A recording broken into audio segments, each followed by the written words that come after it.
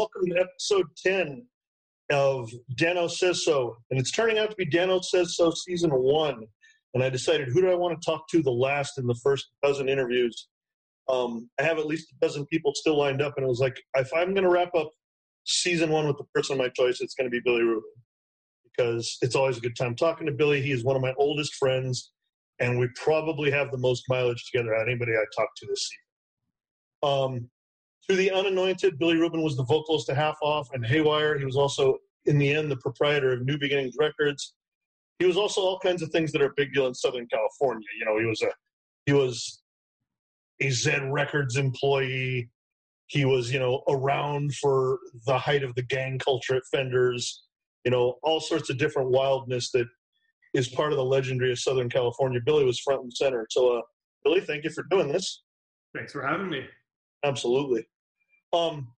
So I think that people who know both of us, a lot of the early perception was that there was almost a big brother, little brother vibe between you and I. I'm 2 years older than you. Yeah, right? Well, I think that's fair. Right. But what I've thought about as we've gotten older is it's not that I was shy, but if I had self-confidence, it was in a different way. But out of the two of us, when we were younger, the one who was always bringing interesting or meaningful personalities into the mix, or who was doing things that then took us to exotic places or crazy towns and into situations, was you. Where did that come from? I don't know. I think that I think I was just kind of a sponge and wanted to get as much exposure to not exposing myself for, like in these days, like, networking purposes, but I was authentically interested in all of these different people that we were, it was fascinating to me that we could meet all these people as just being little kids. And, that was fun. I mean, this is what it was like in the 80s if you were friends with Billy Rubin. If you're Dan, you read Maximum Rock and Roll. If you're Billy, you're like, hey, Dan, let's go to Maximum Rock and Roll next weekend. And you drive 400 miles and you sleep in their basement. Yeah. Yeah. It's funny how many people, Martin Sprouse, with Pete Kramiak, with a lot of different people, your name has come up over the course of this thing. Yeah, the Martin interview that you did really made me smile because and the way I met Martin, and I was a 15-year-old kid, and I went to a show in San Diego with strangers, and Martin walked up to me with a bag of chocolate chip cookies and asked me if I wanted one, and I thought, this guy's trying to poison me for sure. And it turned out it was Martin Sprouse. I had no idea how bad my judgment on that one was. Right. Well, Martin remembers it clearly. I could not picture it, and I know why, because I wasn't there. I remember that shit. Yeah. Yeah. One of the first road trips that you and I ever took, and one that ended up having lasting implications for you because it led to your record label, was this 85 or 86 trip. It almost has to be 85 trip that we made to Maximum Rock and Roll. And if I remember right, some of the pretext of that trip was that we were going to meet Mike Truchon and Bessie Oakley and sort of the forming nucleus of New Beginnings Records. How did you even know them? Yeah, so I met Bessie when I did an interview of Youth of Today in their tour van when Kevin Seconds was playing drums for them. That Fender show? That night? Or no, this was at some place up in like, I don't know, like West Covina. It was further west than Pomona, but it was way up north, inland like that. I don't think I ever went to a show there ever again. But okay. But it was Youth of Today was really just doing, I would call it like a little boutique type tour, and Kevin was their drummer. And I remember clearly. Yeah, we got word of it, so we went. And I was interviewing them in whoever's tour van it was, and there was this woman, Bessie, that was there, and we just sort of became pen pals after that. And so she was going to be going to college in New York, and she needed someone to drive out there with, and so I volunteered to do the drive with her. But that's after the trip north. So did you know that's before? That was before the trip north, and that's why. So I Senility's a bitch, man. But anyway. You were always down for something like that, and so I needed a way to get up to San Francisco to meet with her there, which would then in turn get me a ride to her house in Reno, because she was going to be in San Francisco too. And from the Martin interview, what I think I've learned is that she was in San Francisco to have that meeting about maybe. Yeah, I didn't know anything about that either. Yeah, me neither. I knew that all that stuff was happening at the time, but I didn't realize Bessie was a part of that, and that all that was going on. Do you remember that during all that craziness we went and met Bushead? Yeah, I do. Do you remember? I'm trying to decide whether this is a responsible thing to do or not. Do you remember what he said about Martin? No, I don't. I've watched a promising architect turn into a useless hippie. I do remember that. I do remember that. In fact, when Martin was talking about, what his education or his background was, I was thinking, God, when is architecture going to come into this? Right. And it didn't. I was like, where do I know that Martin was an architect? Yeah. I think that it didn't occur to me even while I was doing that interview until his furniture creation came up. Yeah. Okay, well, let's skip to something there's two things that I don't want to have happen in these, but they end up happening anyway, and that's all right because the nature of our connections are the nature of our connections. But most of these interviews turn into at least a mild Trump bashing session. Oh, yeah. But the other thing that's always possible in interviews between older hardcore personalities is that old feuds can come up or there can be shit talking. That's not necessarily what I'm inviting here, but at the same time, I want reality. You met Ray on that 85 road trip with Bessie. Yeah, I met him more significantly, spent more real time with him. Yeah, I did. So that ended up, like it or not, for both of us, that ended up being a fairly important piece of networking. Yeah. I was out there on the East Coast with that group of people. Mm-hmm. So this would have even been before Craig was in Youth of Today. Right. And I was out there with them. You came home with Albany style stickers, all kinds of crazy stuff. Yeah. I was I saw Dag Nasty with Sean Brown, I think.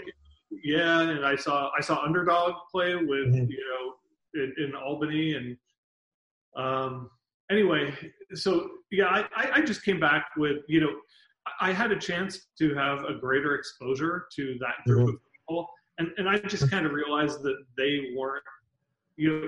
I want to have people around me that inspire me, and their brand of thinking related to hardcore it wasn't my thing. It wasn't it wasn't gonna take me to the next level that I wanted to go to as far as the way that I saw a movement going.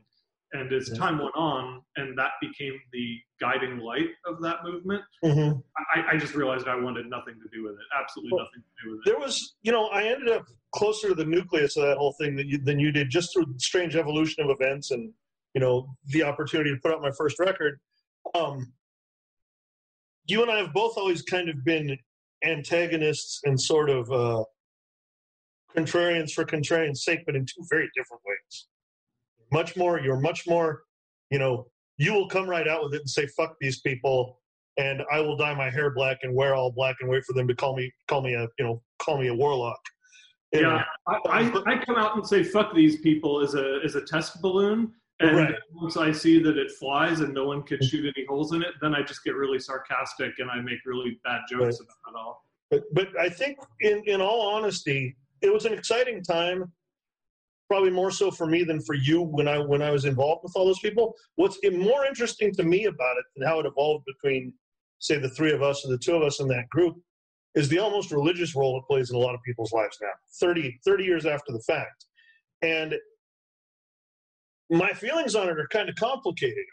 It's very easy for me to put together language, calling reunions cash grabs and everything else. But then at the end of the day, there's really not that much money in it. And I somehow wonder if just maybe the aging process and personal identity doesn't play a bigger role, Does cashing in have to be about money? Can it also be about the other positive feelings it gives someone?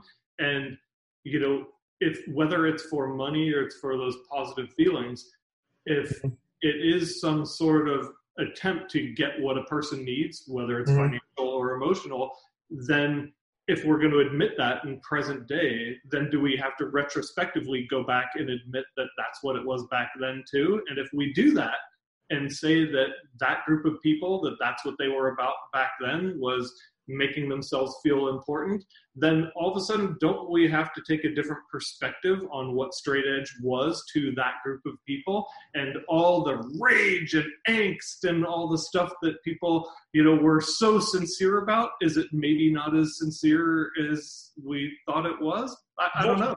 Well, there's a 0% chance that a lot of what you just said is true, or that all of what you just said is true for a large number of people. I don't think it can be absolute. I meet exceptions to every rule in this. The interesting thing for me, like, you don't do music anymore, but you're still in touch with so many music people, is I got to a point where everything was falling apart, but I needed to sing. I wanted to sing, and I knew I could still set up a situation where I could sing. I had real guilt doing that without bringing a game plan for saving the world to the stage. Now, on the one hand, you could say, okay, well, then you're true to your values. But what I think is gnarlier, and the reason I'm saying this in response to what you said, is that's some pretty fucking narcissistic thinking.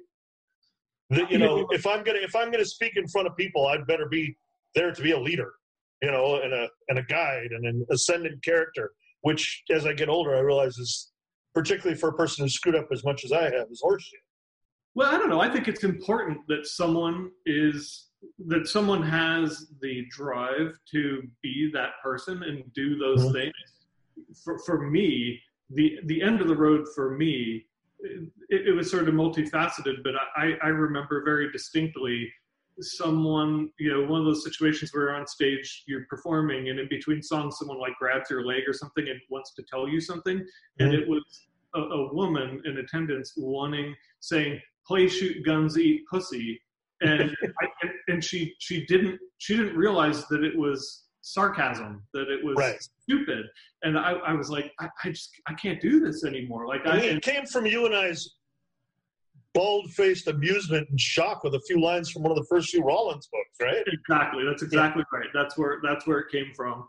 And that just the way the whole thing, and also there was an admission on my part that I really just felt like my contribution wasn't, I wasn't making a meaningful contribution, and I didn't feel like I had any particular talent. I really felt like my talent was more for putting things together than it was for authoring things.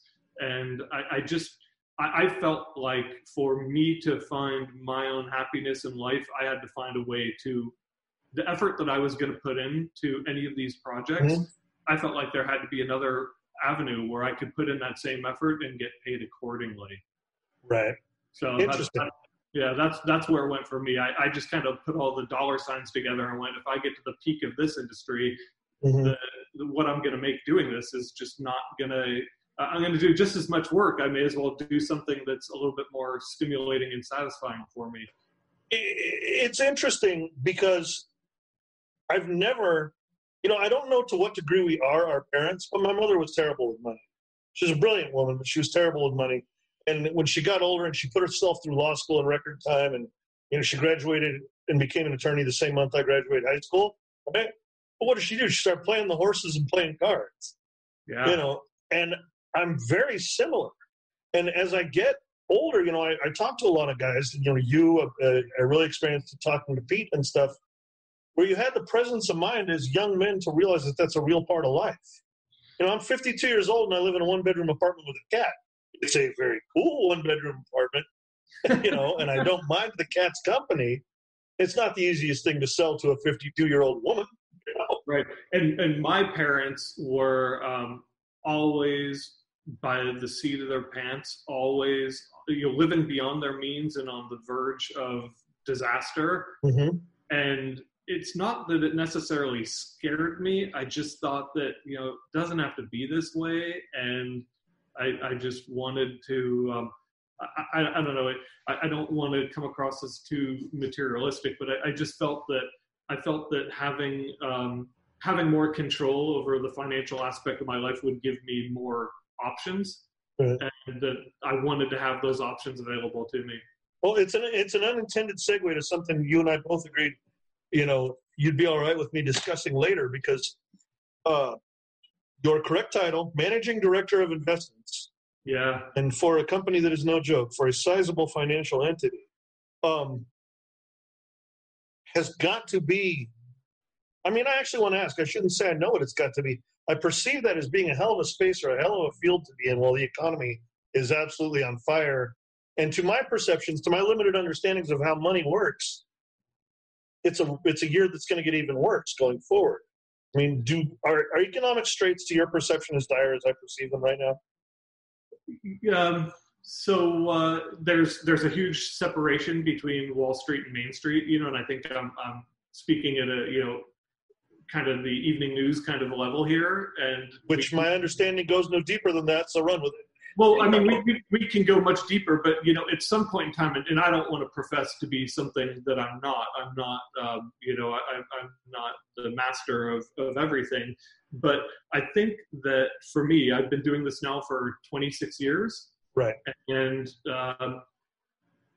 when you reach a certain point, you look at all of this stuff maybe the same way that Neo in the Matrix looked at things when he could see the eyes and the O's and all that. And or the ones and the O's, and I look at all this, and to still just not go too crazy. What's propelling all of this along right now is the fact that there's government stimulus globally. Not just this country, but and I'm not talking about the checks that the government is cutting to people, or the unemployment checks, or the loans that are being given to companies. It's more of the quantitative easing and the purchasing in the open markets of securities and globally. And that effect makes everything else irrelevant. It makes it completely irrelevant. So don't shoot the messenger, but people can be losing their jobs and losing their homes and, having all this terrible stuff. And I'm sorry to say it, but it just doesn't matter to the larger financial engines will keep rolling. And I hate to say this as well, but it's necessary. Now, the element of that is really, I think, is really interesting is that if, you're talking to a person that is a hardcore Republican, blah, blah, blah, they might not want to admit it, but everything I just described is socialism. It's financial socialism. And for how opposed to a socialism so many of these people are, it's a bitter pill for them to swallow. So anyway, that ought to get something to run with. It's at best, most people's understanding what socialism even is at best like at a high school sophomore level, but often not even that. It's just a knee-jerk reaction to a vocabulary word they were taught was naughty. Right. They think that socialism is communism and that someone's coming for their guns and their toilet paper. Yes, which, I could use the toilet paper sometimes, don't need the guns. It's on a citizen by citizen level at the normal level of the everyday grocery store consumer. You think I'm right in predicting that the conditions will get even worse? No, I don't. Nobody's making at the paycheck to paycheck level. I'm a salaried employee, but I have very few. None of my employees are. Nobody's making any money, and I had a staff of 76. Only 24 of them are working right now. Yeah, it's really unfortunate. I think that the effort or the attempt is to preserve the infrastructure so that when the virus is in the past, or if the virus is in the past, that infrastructure will be there so that the ramp up of rehiring people and rebuilding and getting back to where we were, or somewhere even better potentially, that infrastructure is still there. That's what I think is trying to be preserved. That if that you slipped in there is a scary question, but I think it's very real. I think the containment is a lot more likely than elimination. It's hard to say. I there are certain things I'll claim to be an expert on, and then other things I'll just openly admit, I don't know. Well, did you ever know? You kind of knew the San Francisco people. There was a woman very involved in the East Bay hardcore scene up in Oakland named Alexia. Did you know her? No. Well, Alexia is an epidemiologist specializing in infectious diseases. Interesting. And did so at the level of state departments of public health for 19 years. Wow. And she's going to give me an interview on here, and I'm terrified of what I'm going to hear. I know, right? Yeah. Right. It could be like an episode of The Walking Dead. I could come off of it never wanting to do another interview. Right. So it's funny because you've got blank walls all behind you, and you've got all kinds of interesting angles and shadows. But you did not step away entirely from your own personal creativity. People marvel at your photography. When did that start? I guess it started maybe 7 years ago. Is probably about. I mean, I was always into it from when we used to go to shows and learning how to take, just so that we'd have pictures of the bands that we interviewed for our scene. But then the landscape photography thing came into play. I used to go on these vacations to these really cool places, and there was nothing to do. It was These really cool places where I was bored out of my mind.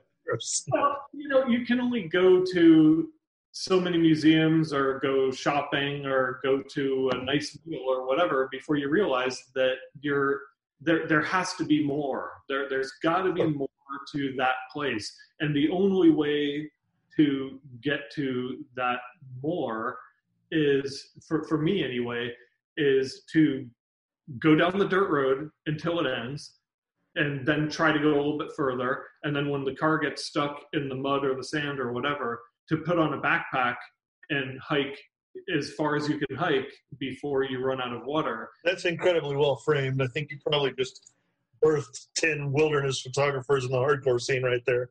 Well, to get to that final location, then you probably have to sleep on the rocks and spend the night because you have to wait for the good light. And then when it happens and everything looks absolutely beautiful, there's really just nothing else like that.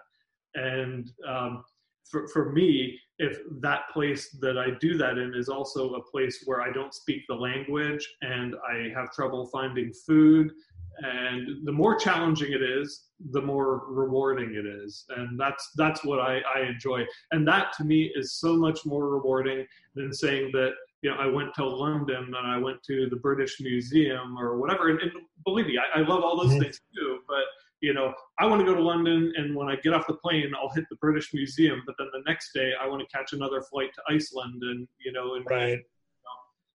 Get a blowout on an icy road somewhere and figure out how to get myself out of that situation. That's pretty impressive, Bill. That's probably the one time in 700 years I've ever called you Bill. So that's pretty impressive, Billy. There's a thing I wanted to talk to you about, which is much more sweeping back to casual and just kind of lighthearted conversation about our long paths in punk rock. Two things. First off, I know a few people have said it to you, but do you find when you run across faces from the old days, people are now telling you were right all along with some of the shit that you started, or with just some of the sort of contrarian nature that you carried yourself with? I've heard people say it. There have been a couple instances there. I don't want to embarrass anyone, I guess is the way I'd put it. But there was a person from Orange County that at one point in time, back in the day, confronted me about me not being, I wasn't being a team player to the movement, so to speak. Mm-hmm. Right. And that person in our adult lives came to me and said, that they were a fool, and that look, I knew way back then that I was right, and that's all I needed for me. But I'm glad that everything turned out the way it did. As I get older, I'm more forgiving of the fact that everybody learns human nature, learns the depth of the impact of their own behavior at a different pace. You know what I mean? And yeah. I have a hard time holding a lot of grudges from the distant past. People think I do because, friends like you included, I come from very outspoken stock. So I tend to still call bullshit, but I harbor a lot less resentment, a lot less anger towards people we shared space with than I ever have. Yeah, it's corrosive to the container that carries it. Yeah, well put. Thank you. So that said, and I feel like we've rushed towards the end, but all of it's been golden, and I'm not wrapping it up right here. but I say, we talked about, we both still, I think, relatively constantly, or at least several times a year, see faces from back in the day. Are you like me? I marvel at the notion we're seeing people we've known twice as long as what our age was back then. You see somebody you met when you were a 16-year-old punk rocker, 32 years later, the math is kind of inconceivable. Yeah, it is. It's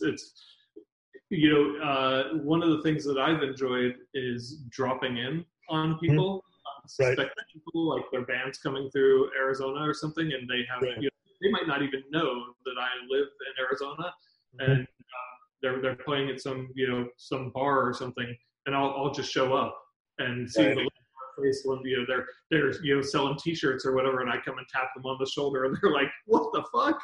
That's a lot of fun. I mean, I think it'd be hard pressed, no matter how much a rebel against the rebels either one of us have ever been. And I think that's a tag we're each hung with in a different way. But it's a huge part of, God, what do they call them now? Brands. I think what I'm getting at here, it's really kind of impossible to view the years we were offered in this music as anything but a net positive, as a net gain. Absolutely. Yeah. I grew up in punk rock. It convinced me that there's absolutely nothing that I can't do or anyone else can't do if they put their mind to it. For how much lip service that sounds like, and people say that sort of thing all the time. I mean, it's true. We can do whatever we want, and so we just have we both went fanzine kid, singer, label owner. So I'm not going to argue with you. I'll tell you a story. There's a guy named Ryan Langley here in Southern California. We both kind of sniffed around progressive journalism probably about 10 years ago, right?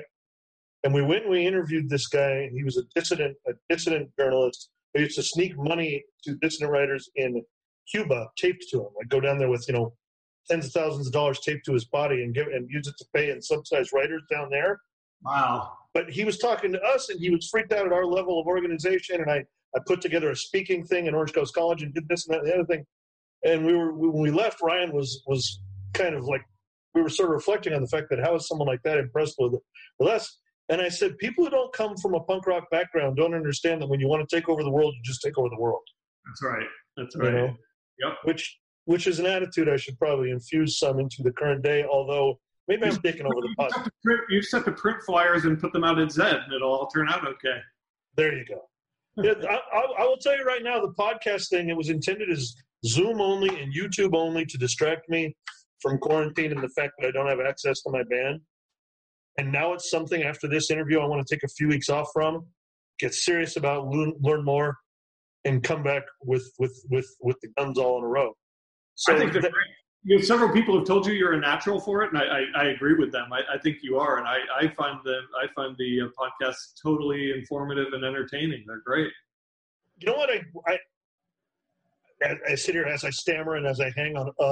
I was going to say I understand that I have the gift of gab, but you know what? What I do have is a tin ear, because, like for instance, with Vic Bondi, right? I was terrified that he was losing people when he immediately just started quoting scholars and academic texts from the get-go, and it's one of people's favorite episodes. So who knows? Maybe because we're all older people now, I'm underestimating people's appetite for the intellectual.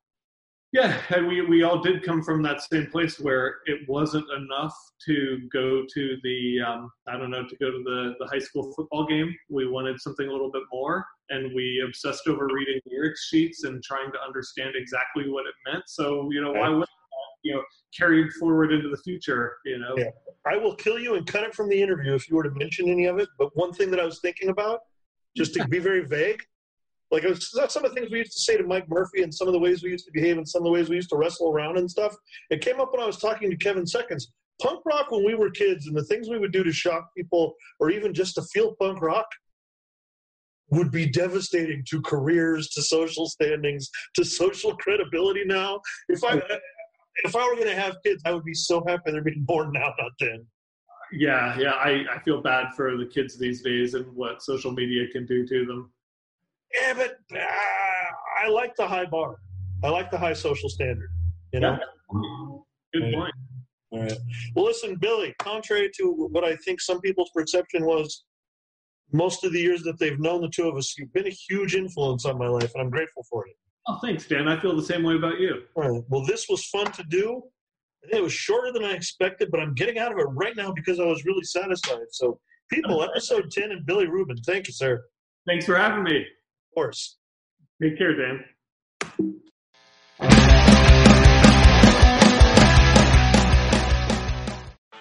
Bowie, Dylan, Marley. You've heard the names and maybe you've heard their songs, but what about the stories behind the records that made titans of music like these so universally loved and important? Join me, Josh Adam Myers, host of The 500, as each week I go through a different album from Rolling Stone magazine's 500 Greatest Albums list from 2012 with an incredible lineup of comedians, actors, and musicians talking about how the music has impacted their lives. New episodes of The 500 come out every Wednesday. Listen now wherever you get your podcasts.